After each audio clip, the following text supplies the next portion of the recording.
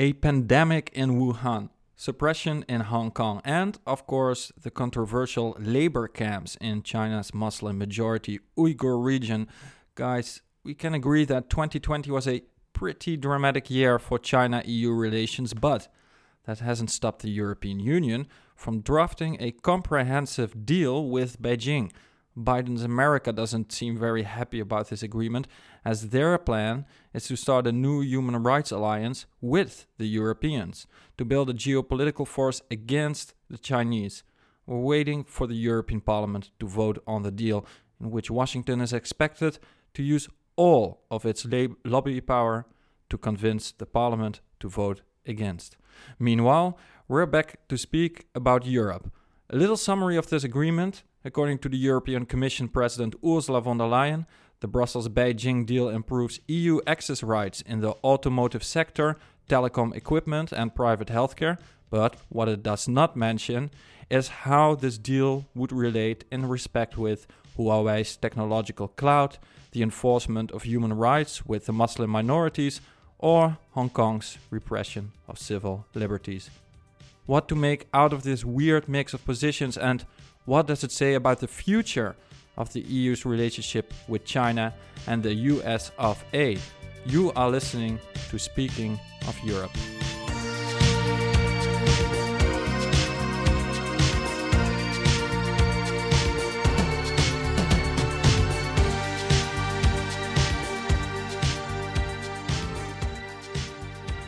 There are many things you can get sick of during a COVID-19 pandemic, but one source of sickness is unlikely to appear in this era of lockdowns and quarantines, and that's getting food poisoning at an airport. But that's exactly how our friend Martin Alberti Rodriguez got sick yesterday, and we send all the best to our friend. I am Jules Otjens, and I'm going to face the big challenge of moderating a conversation while also putting effort, as I normally do, to undermine the authority of the moderator by interrupting. To talk about this thrilling topic of the EU-China deal, we have a stellar guest all the way from Hong Kong, based in Estonia, political scientist, journalist, Iversen Ng. Hello, Iversen. Hello. Good to see you here. And the usual suspects, our beloved yet also feared Marxist Federico Giovannini. How are everyone. you, Fede? I'm happy you fear me. I'm good. And Federico is, of course, accompanied by his liberal friend and enemy, and that's me, Jules Otjens. Hey, guys. Iversen, how's life in Estonia?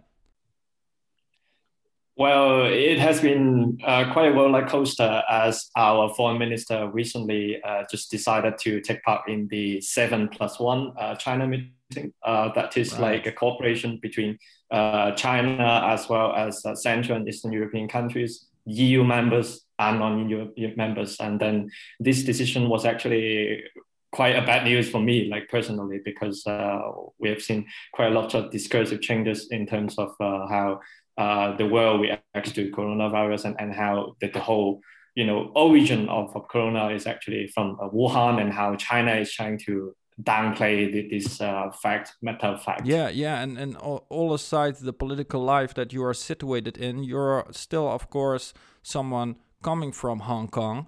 Are you still in contact with your friends and family in Hong Kong? Yes, absolutely. But then it is quite an unusual way of contacting with my friends, because whenever I have to talk with someone from Hong Kong, I have to use a lot of encrypted applications. And then, for example, like Telegram, to use a secret chat and then to make it disappear within 24 hours or less. And then they have this sense of self-censorship that they feel is very unsafe to talk about anything about Hong Kong. Especially with the lockdown and how it is politicized by the Hong Kong government, as well as the recent implementation of the national security law, which was extended to the Hong Kong primary and secondary schools. Yeah, that's crazy. Iversen, I can imagine how much this actually impacts your daily life, to know that your friends and family are becoming increasingly part of such a totalitarian regime, but it also gives you a very useful perspective of the EU-China deal that is in the make right now. Would you give us a brief overview of the crucial cleavages surrounding EU-Chinese relationships? Yes, absolutely. According to the official EU narrative on EU-China relations, the EU is describing China as a cooperation partner, an economic competitor, a negotiating partner, and most of all, systemic rival. So I think in our conversation, we will probably talk about how confrontational that this relations is going to become. So to understand you correctly, China is explicitly described by the European Union as a potential ally when it comes to economy, and as a absolute rival when it comes to politics.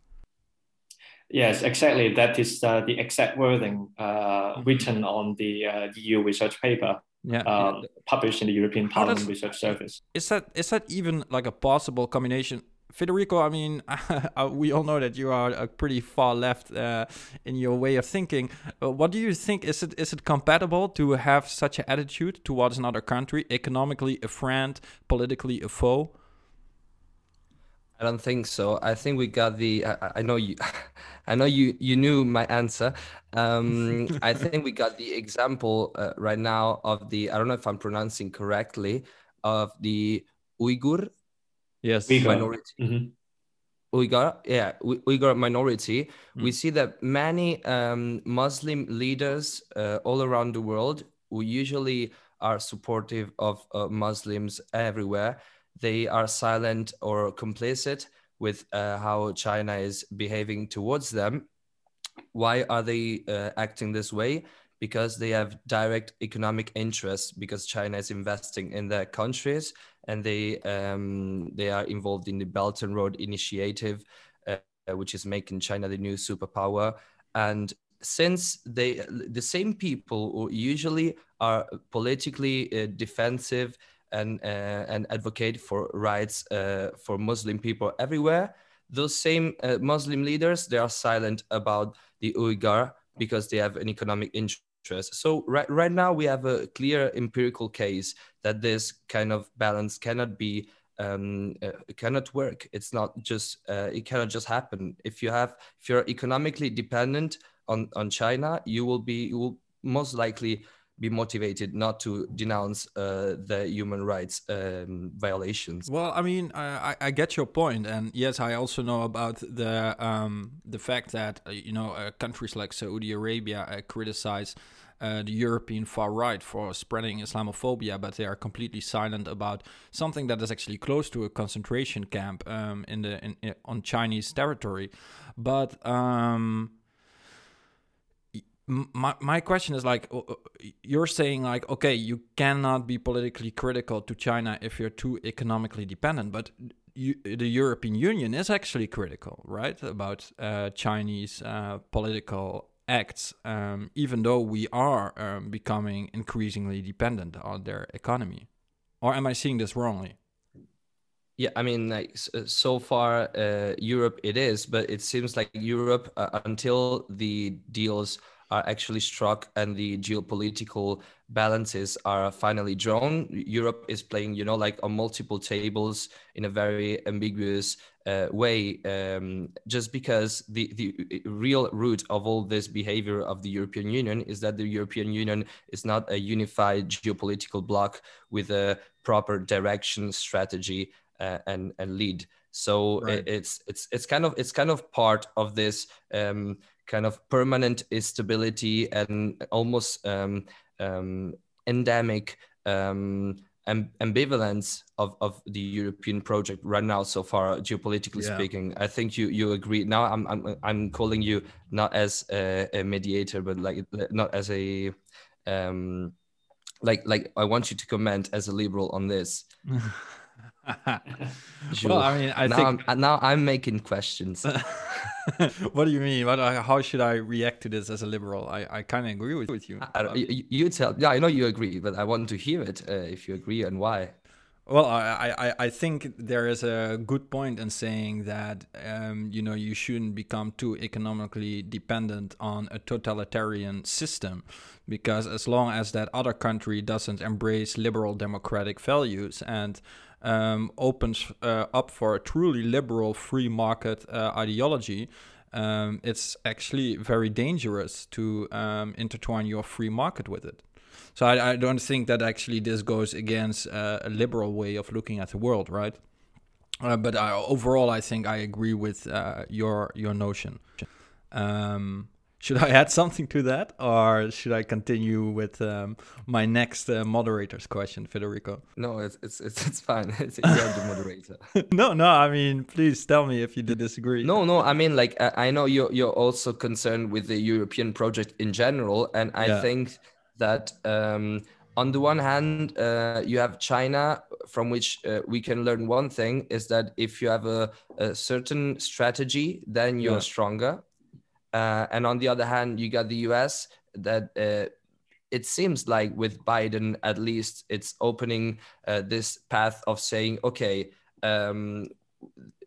China took a very clear stance on multiple dimensions in the world stage. So if we want to really make a difference against them, we should take an opposite stance. And I'm not a Biden fan at all, as you know, because I wouldn't have wanted, I would have preferred Sanders, obviously. Yeah, but at least or Trump. It seems like he understood that I'm kidding. Having an opposite stance to China also on human rights could be of course he's doing it because he wants to have EU he wants to have trade deals with the EU and doesn't and investment deals with the EU, and doesn't want China to have them instead. But at least like discursively it's good that he's opening and opposing human rights discourse. Yeah, so you just heard a premium Federico Giovannini supports the United States of America. To link this to my following question. I haven't said. I said we have to learn from both China and the US on two different levels. Yeah. I just think that we should act with a strategy like China does. But on the other hand, the content of that strategy should be closer to what Biden seems to propose, at least so far. Do you, Iverson, do you agree with this notion, given the current disagreements between Beijing and the West? How should the European Union engage with China? I mean, should it cooperate with China or rather isolate itself from China and create alliances with other like-minded regimes, such as, indeed, the United States of America?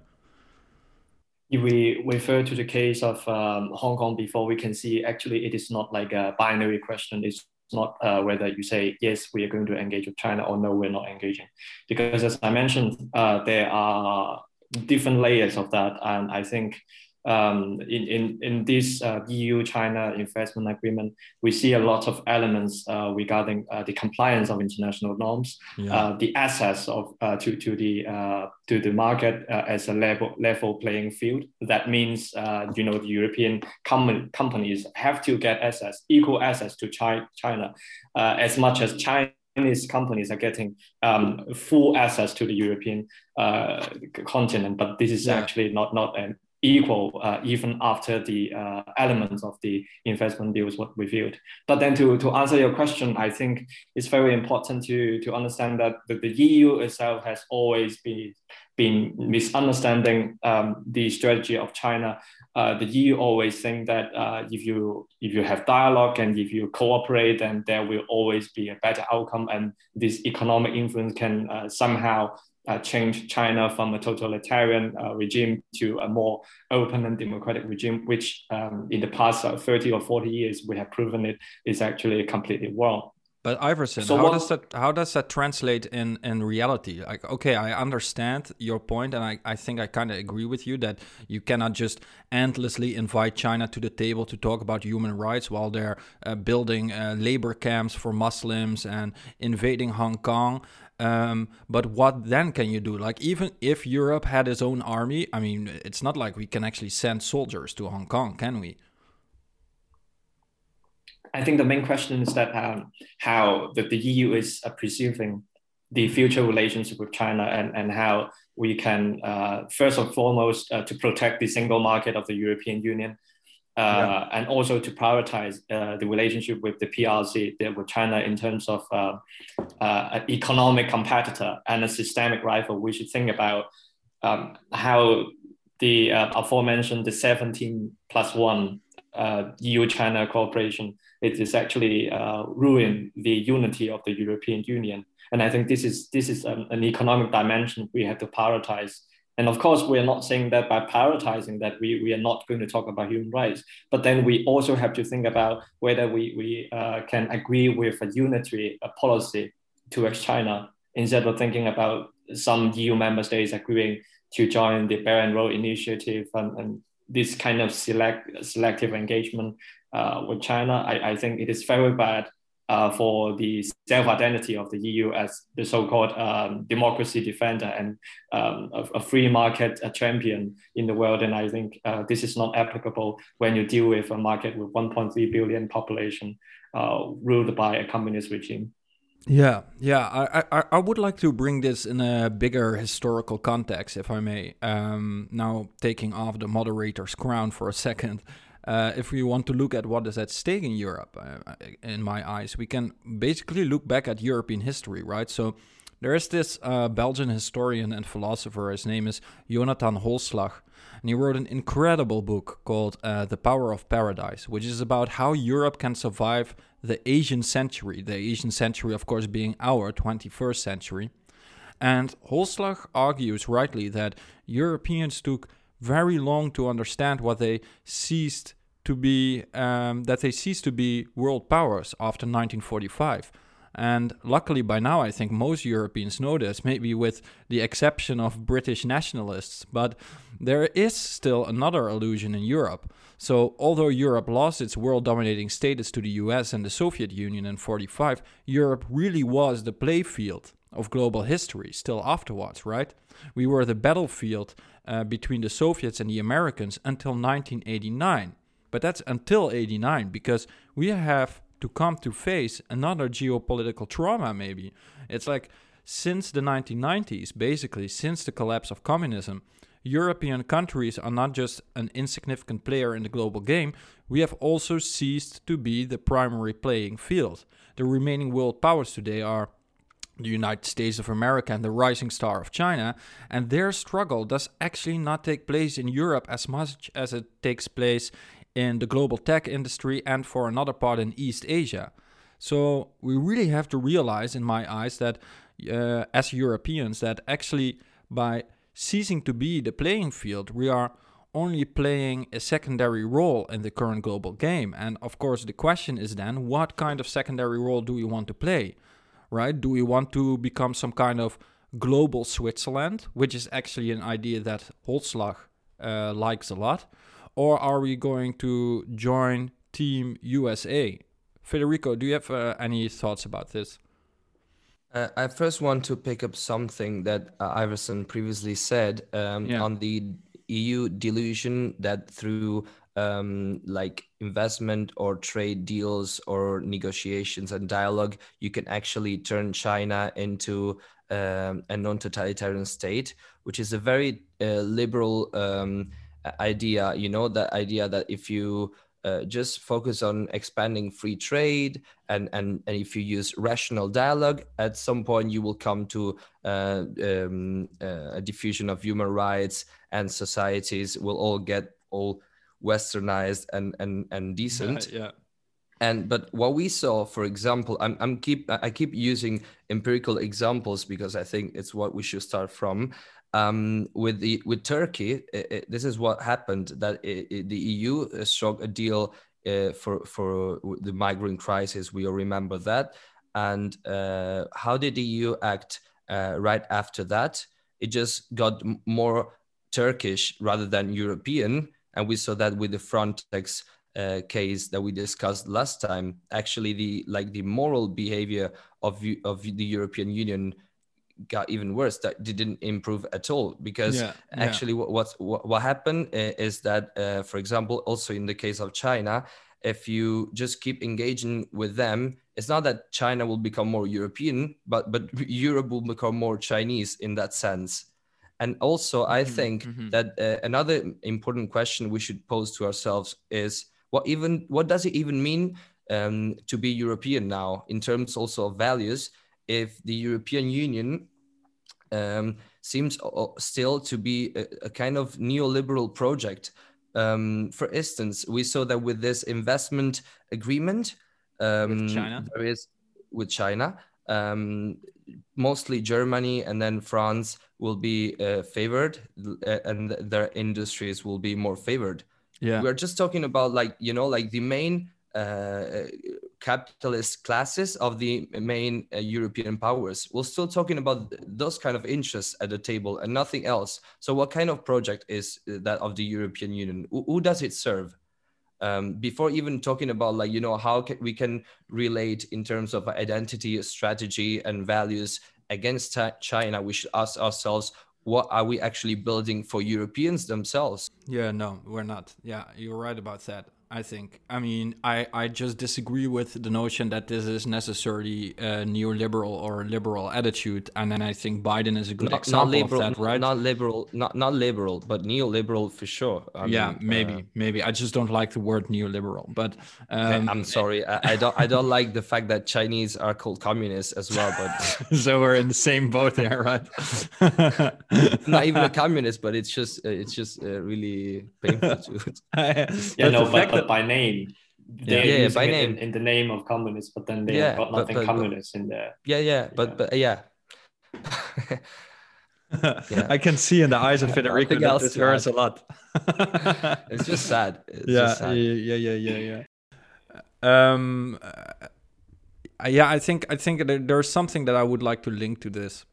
And Federico, you just mentioned Germany. And Germany has been pushing for this EU-China agreement a lot.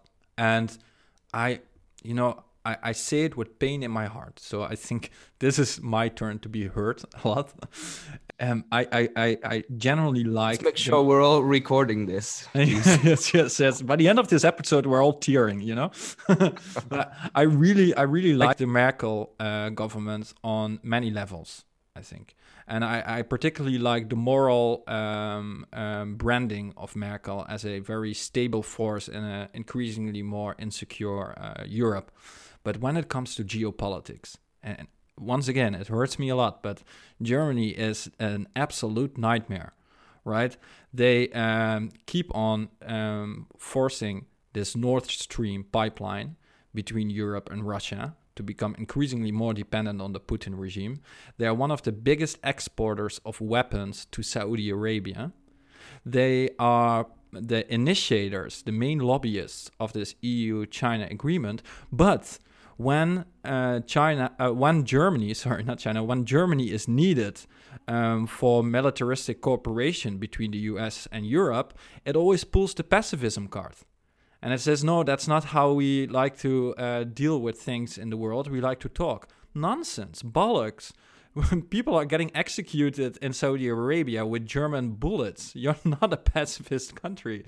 You just like to sell it to the outside. It's such a cynical and fruitless attitude. And there's really no strategy behind it. But Federico, I saw you raising your hand. Yeah, that was not a fascist salute. I was raising my hand. Yes. I'm playing the Zizhakian character today. No, I mean, but this is the issue with Western liberal capitalism, is that you can even come at a time in history where you can make an internally decent society, but you will have to do this by offshoring all the dirty work, So you want to keep having, money in your country and maybe redistribute them. You do that by selling weapons to another country, or you do that by, enslaving workers in countries like China, where workers have no rights. And so the point is that we have to come to face the contradictions of capitalism within the Western world. I think it reached its highest point of contradiction, where we see now that we Europeans are barely able to keep our internal rights as citizens of welfare, labor rights, and everything. We're even starting to lose them, and at the same time, externally, we're contributing to make it everything worse for the others. So I think really either but the only way to learn how to improve also our behaviors externally is also to start to do that internally. And internally, the European Union, what is it doing right now in order to change itself? Like even with like there's no reform taking place. Yeah. Yeah. Federico, I mean, before you keep on building further on your doom scenario, Iverson, I saw you wanting to say something about this. Yeah, I want to jump in. I think that the main point of this whole issue in Europe is that the EU is not willing to confront China. I think this is a very important point to make, that if you look into the case of Hong Kong, for example, last year there was a legislation imposed by the Chinese parliament, and it is a violation of the international agreement signed between Britain and China when the UK was part of the European Union. And the EU actually made a conclusion that beyond 1997, that the EU would deal with all the internal affairs with Hong Kong directly. So with that imposition of the national security law, which is an all-encompassing suppressive law that can arrest anyone with any nationality, because we even have an American lawyer being arrested in Hong Kong, then actually the EU could have issued a warning that we would terminate the dialogue with the Hong Kong Special Administrative Region government, instead of making very weak statements saying that we have a package and then we will coordinate with the European Union member states. So if you look into that issue, it's not just about human rights, but how international norms are being respected. And you can see that the case of Hong Kong is actually an early warning sign that started in 2019, that the EU is not having, let's say, the political energy to confront with China directly, in order to have, let's say, a protection of our values, the universal values that most of the people on the planet cherish the most. Yeah. How can we get this energy back, Iverson? Do you have any idea? I wouldn't start with this popular discourse of saying like we have to support the people of Hong Kong or to fight for democracy. I would start with saying that there are a lot of substantial legal regulations that are already violated by the PRC. And what the EU can do is to utilize its instrumental power. For example, they have an office, the EU office to Hong Kong and Macau, and this is a de facto embassy because of the conclusion that the Commission made before the handover in 1997. So they can use this instrument, let's say, to suspend the dialogue with the Hong Kong government and to suspend the status of Hong Kong. It would be rather symbolic, right?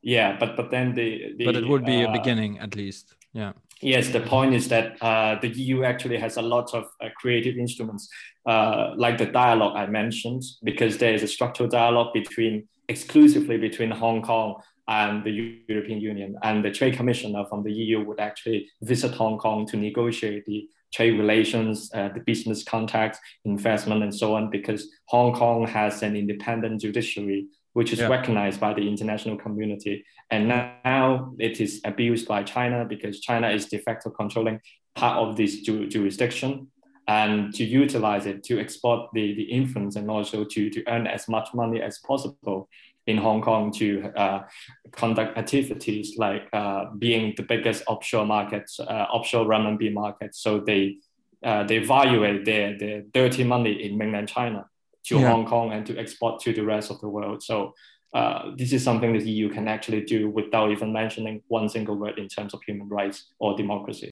Yeah. No, that would actually, I think, already be an important symbolic step towards confrontation, or to at least express a dismissal towards China.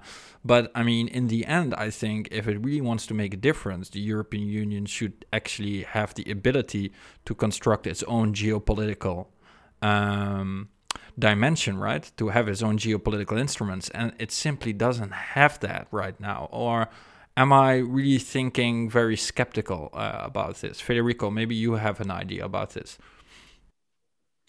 Well, it's really complicated right now to understand why European Union can go in terms of unity and direction and strategy, because I think that in general European integration and European dynamics are very often a direct or almost direct translation of a national dynamics, of French, national German, politics. Yeah. So what happened internally in Italian politics, then it's translated to European politics as well. And I think right now most of governments in European nation states are in crisis, or there are no clear. In general, it seems like, for example, here in Italy, there is no clear ideological stake at all anymore in politics. And I think this is fundamental if you want to confront such an ideological, and I say ideological also in a good sense, ideological power like China, someone that has a real project, you have to also have an ideology. And right now this is completely lacking. Right now you see, for example, in Italian politics, it seems like Draghi could be the next prime minister, and it's just he's a technocrat. Yeah, he's a technocrat. You see where we are right now. So how can we talk that then about a European strategy? This is the funny thing, right? I mean, Italy has a long tradition of getting technocrats into the government, but you could actually argue that the Prime Minister of the Netherlands, Mark Rutte, his popularity is due to the fact that he has kind of this image of a technocrat, right? He literally said to a journalist, "If you have a vision, you should fix your eyes." Right? This is literally what this man said, right? So we live in this technocratic culture also in Europe. Like, no, come on, let's talk with China. They might be our ideological enemies, but in the end, it's all about the money, and we just want the economy grow, right? And and that doesn't matter that we have to give up of our values. Exactly, you touched on the right point, because actually, of course, mine was a provoking statement that there is no ideology. There is a clear ideology in the European Union, and it's a neoliberal technocratic one, and it's still in place. But the thing is, it's also kind of anti-democratic, right? It is, because if we realize, for example, we saw with the Frontex case and with the case of immigration in the Mediterranean Sea, we realized last time in the last episode of Speaking of Europe that I'm making some advertisements if it's already needed. Thank you. We saw that human rights have a cost. If you want to humanly manage migration, you need lots of money. Where are all those money? We saw in the pandemic that the rich is getting richer and the poor is getting poorer. We know where all this money are. So the problem is that we have to realize that human rights have a cost, and that cost can only be paid if we restructure our economic system. So again, it's an interest of the ruling class against all the others in this case. Let's not go too much into the class struggle again. Iverson, do you actually agree with the notion that Federico and I share, that this is in the end something that can only be solved if Europeans become more ideological again? This is a very tough question. I think, as I mentioned before, speaking as a Hong Konger whose society is actually quite technocratic itself, I would believe that actually the European Union is being too ideological, and that's why it opens the market fully to the People's Republic of China. I think that is actually opposite to what you claimed before, because if you think about the logic with the investment agreements, the EU has always been so open to the Chinese companies. We don't have specific regulations say we are limiting certain regions of China to do business or to have certain investment flow to the European Union. We don't have that. But on the other hand, in the People's Republic of China, they will specify certain countries in the European Union. They can selectively allow certain investors to get into the capitals and to have their business opportunities from the European Union member states to the People's Republic. So if you look into this, on paper alone, we have a very clear deficit of trading with China from the European Union. And this is actually not something ideological. The EU itself is not going too ideological, and actually, I would oppose it. This is not the main reason. The main reason with the current saga of the EU-China relations is that the EU is actually going too ideological. First and foremost, the EU is assuming that China will be in compliance of international agreement. This is too simple and too naive, and this is not making sense. If you look into the case of Xinjiang, it's a violation of international labor rights, and this is an organization that China is pledging to commit to the forced labor regulation that China is trying to say that they're not going to do that. And we believe that it's not going to happen anyway. They're going to violate all these international norms anyway. Then we have also seen the issue of Tibet, of systematic suppression of the people in Tibet. And now, because we're losing our focus and no one is actually talking about this, then the latest and actually the most important one is about Hong Kong. How an international financial center being annexed by the Chinese Communist Party, and how Hong Kong's one country, two systems principle is no longer applied. At the same time, China is actually taking full advantage of the judicial system, which has British judges sitting in the court of the final court in Hong Kong. So you can see with all this, the EU itself is not actually using all the instruments that are possible to allocate into the confrontations with China, which can actually lead a better result, because the EU is afraid of China using its marketing power as well as possible military aggression in the South China Sea. And the EU is also claiming that they want to have peaceful negotiation. And I think this is not happening at the time when China is advocating its wolf warrior policy. Yeah. It is the same aggression as what we have seen in Moscow recently, how our EU High Representative was being insulted by the Russian foreign ministry. So we can see all these patterns are actually the EU's own problem. It's not. Mm-hmm. I think, sorry for interrupting, Iversen, but I think we have a very different understanding of ideology then if we criticize the EU for the opposite, namely for either being too ideological or not being ideological enough. When you say that the European Union is being too ideological, I feel like what you actually mean to say is that the European Union is way too naive, right? It believes that it can solve the problems with China in the same way as it solves problems between member states. But I don't think that is. I don't think that is due to their ideological attitude. In fact, if the European Union would truly be very ideological on this matter, they would not continue a conversation with a country that is building concentration camps in their country and is depriving Hong Kong people from their civil liberties. So I feel that our understanding of ideology comes from a very, very different direction. I don't know, maybe Federico, you can help us out here. Yeah, I think, the way I used ideology before, it was that typical way that is used in mainstream media. So I said it in that way in order for our audience to better understand what I meant. But actually, I agree with Iversen. I mean, also the EU as an ideology. Everyone has an ideology. Everyone is under an ideology.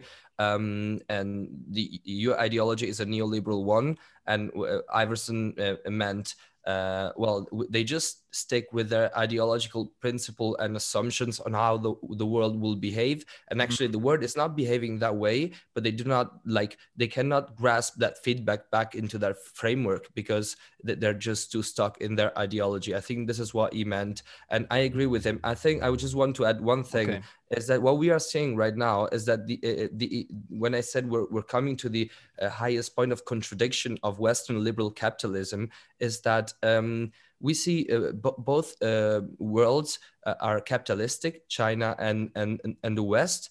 And what we are seeing is that authoritarianism works better with capitalism. Capitalism is working better with authoritarianism, while our liberal democratic principles are actually contrasting with capitalism. And here I think it's time we make a decision, because if we keep playing on the capitalistic level, China is stronger, because with an authoritarian regime, it's even better to deal with global capital trades and dynamics. So we have to choose: either we stick with capitalism the way China does, and then we're going to head towards the same direction. There will be no way to keep having human rights and capitalism together, or we go for another way, which we know is not capitalism, and then we open another path. Iverson, I saw you nodding. Do you actually agree with that? No, actually, yes and no. Actually, I do echo with Federico in terms of the balancing of liberalism and capitalism.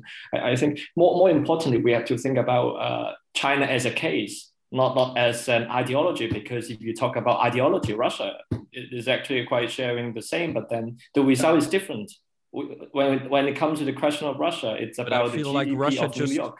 But I just feel like Russia would love to be like China, but just can't. I think that's yes, exactly. Right? So I think the issue with China is a mixture of a huge market, a very huge economy, and also the fact that it is the world's leader, and we have to accept that. But the question is how we are going to moderate and to maximize the cost of China imposing its norms, its own values into everywhere on the planet. And I think in this sense, the EU bureaucrats can actually impose a lot of limitations to increase the cost of China from doing that. For example, how China is imposing the so-called soft power in building the Confucius Institutes in European countries and in Americas. So I think these are the confrontations that the EU can actually take measures to be very aware of the cultural diplomacy imposed by China. At the same time, China is an aggressive foreign actor. So we can actually take notes on that. And so in principle, I do agree with Federico, because the main point is that this is an authoritarian state that can effectively capitalize the let's say the limitations of the liberal democracies in the West, that includes the Five Eyes and the European Union. Yeah. I maybe on a last note, I think like I kind of feel what way Federico was heading to. I don't necessarily agree that capitalism in the future can only come in Chinese form, but at least what we can agree upon is that there was this belief in the 1990s. I mean, there were many thinkers who pushed this belief, just like Francis Fukuyama back then. I mean, he regrets it right now, but back then he argued that capitalism cannot exist without democracy, and democracy cannot exist without capitalism. Well, that thesis has been completely destroyed right now by China, right? I think that is something that we can all agree with. And I think that maybe also taking your perspective into account, Iverson, I think what we are confronted with this EU-Chinese agreement is that our capitalist interests here are fundamentally different from our democratic interests here. And that doesn't happen that often in such an explicit way as it does now. And I think that is the big challenge. Anyways, guys, do you still have something to add? Something? Final notes on Hong Kong. Sure. So I think as someone who was born and raised in Hong Kong, seeing how I used to live in a place that was full of freedoms, but not democracy at all. So we were largely free to criticize our government, and also we could mobilize all of our financial investments and interests, because like everyone in Hong Kong, every family holds a stock in Hong Kong. And that was actually the freedom that we had. And guess what we had? Because we didn't fight for democracy in the very beginning. My parents' generation didn't think about how China could actually violate this whole one country, two systems, and thinking, okay, the sun rises as usual. And that's how the Hong Kongers have completely lost the limited freedoms and also the progressive democratic institutions that we had.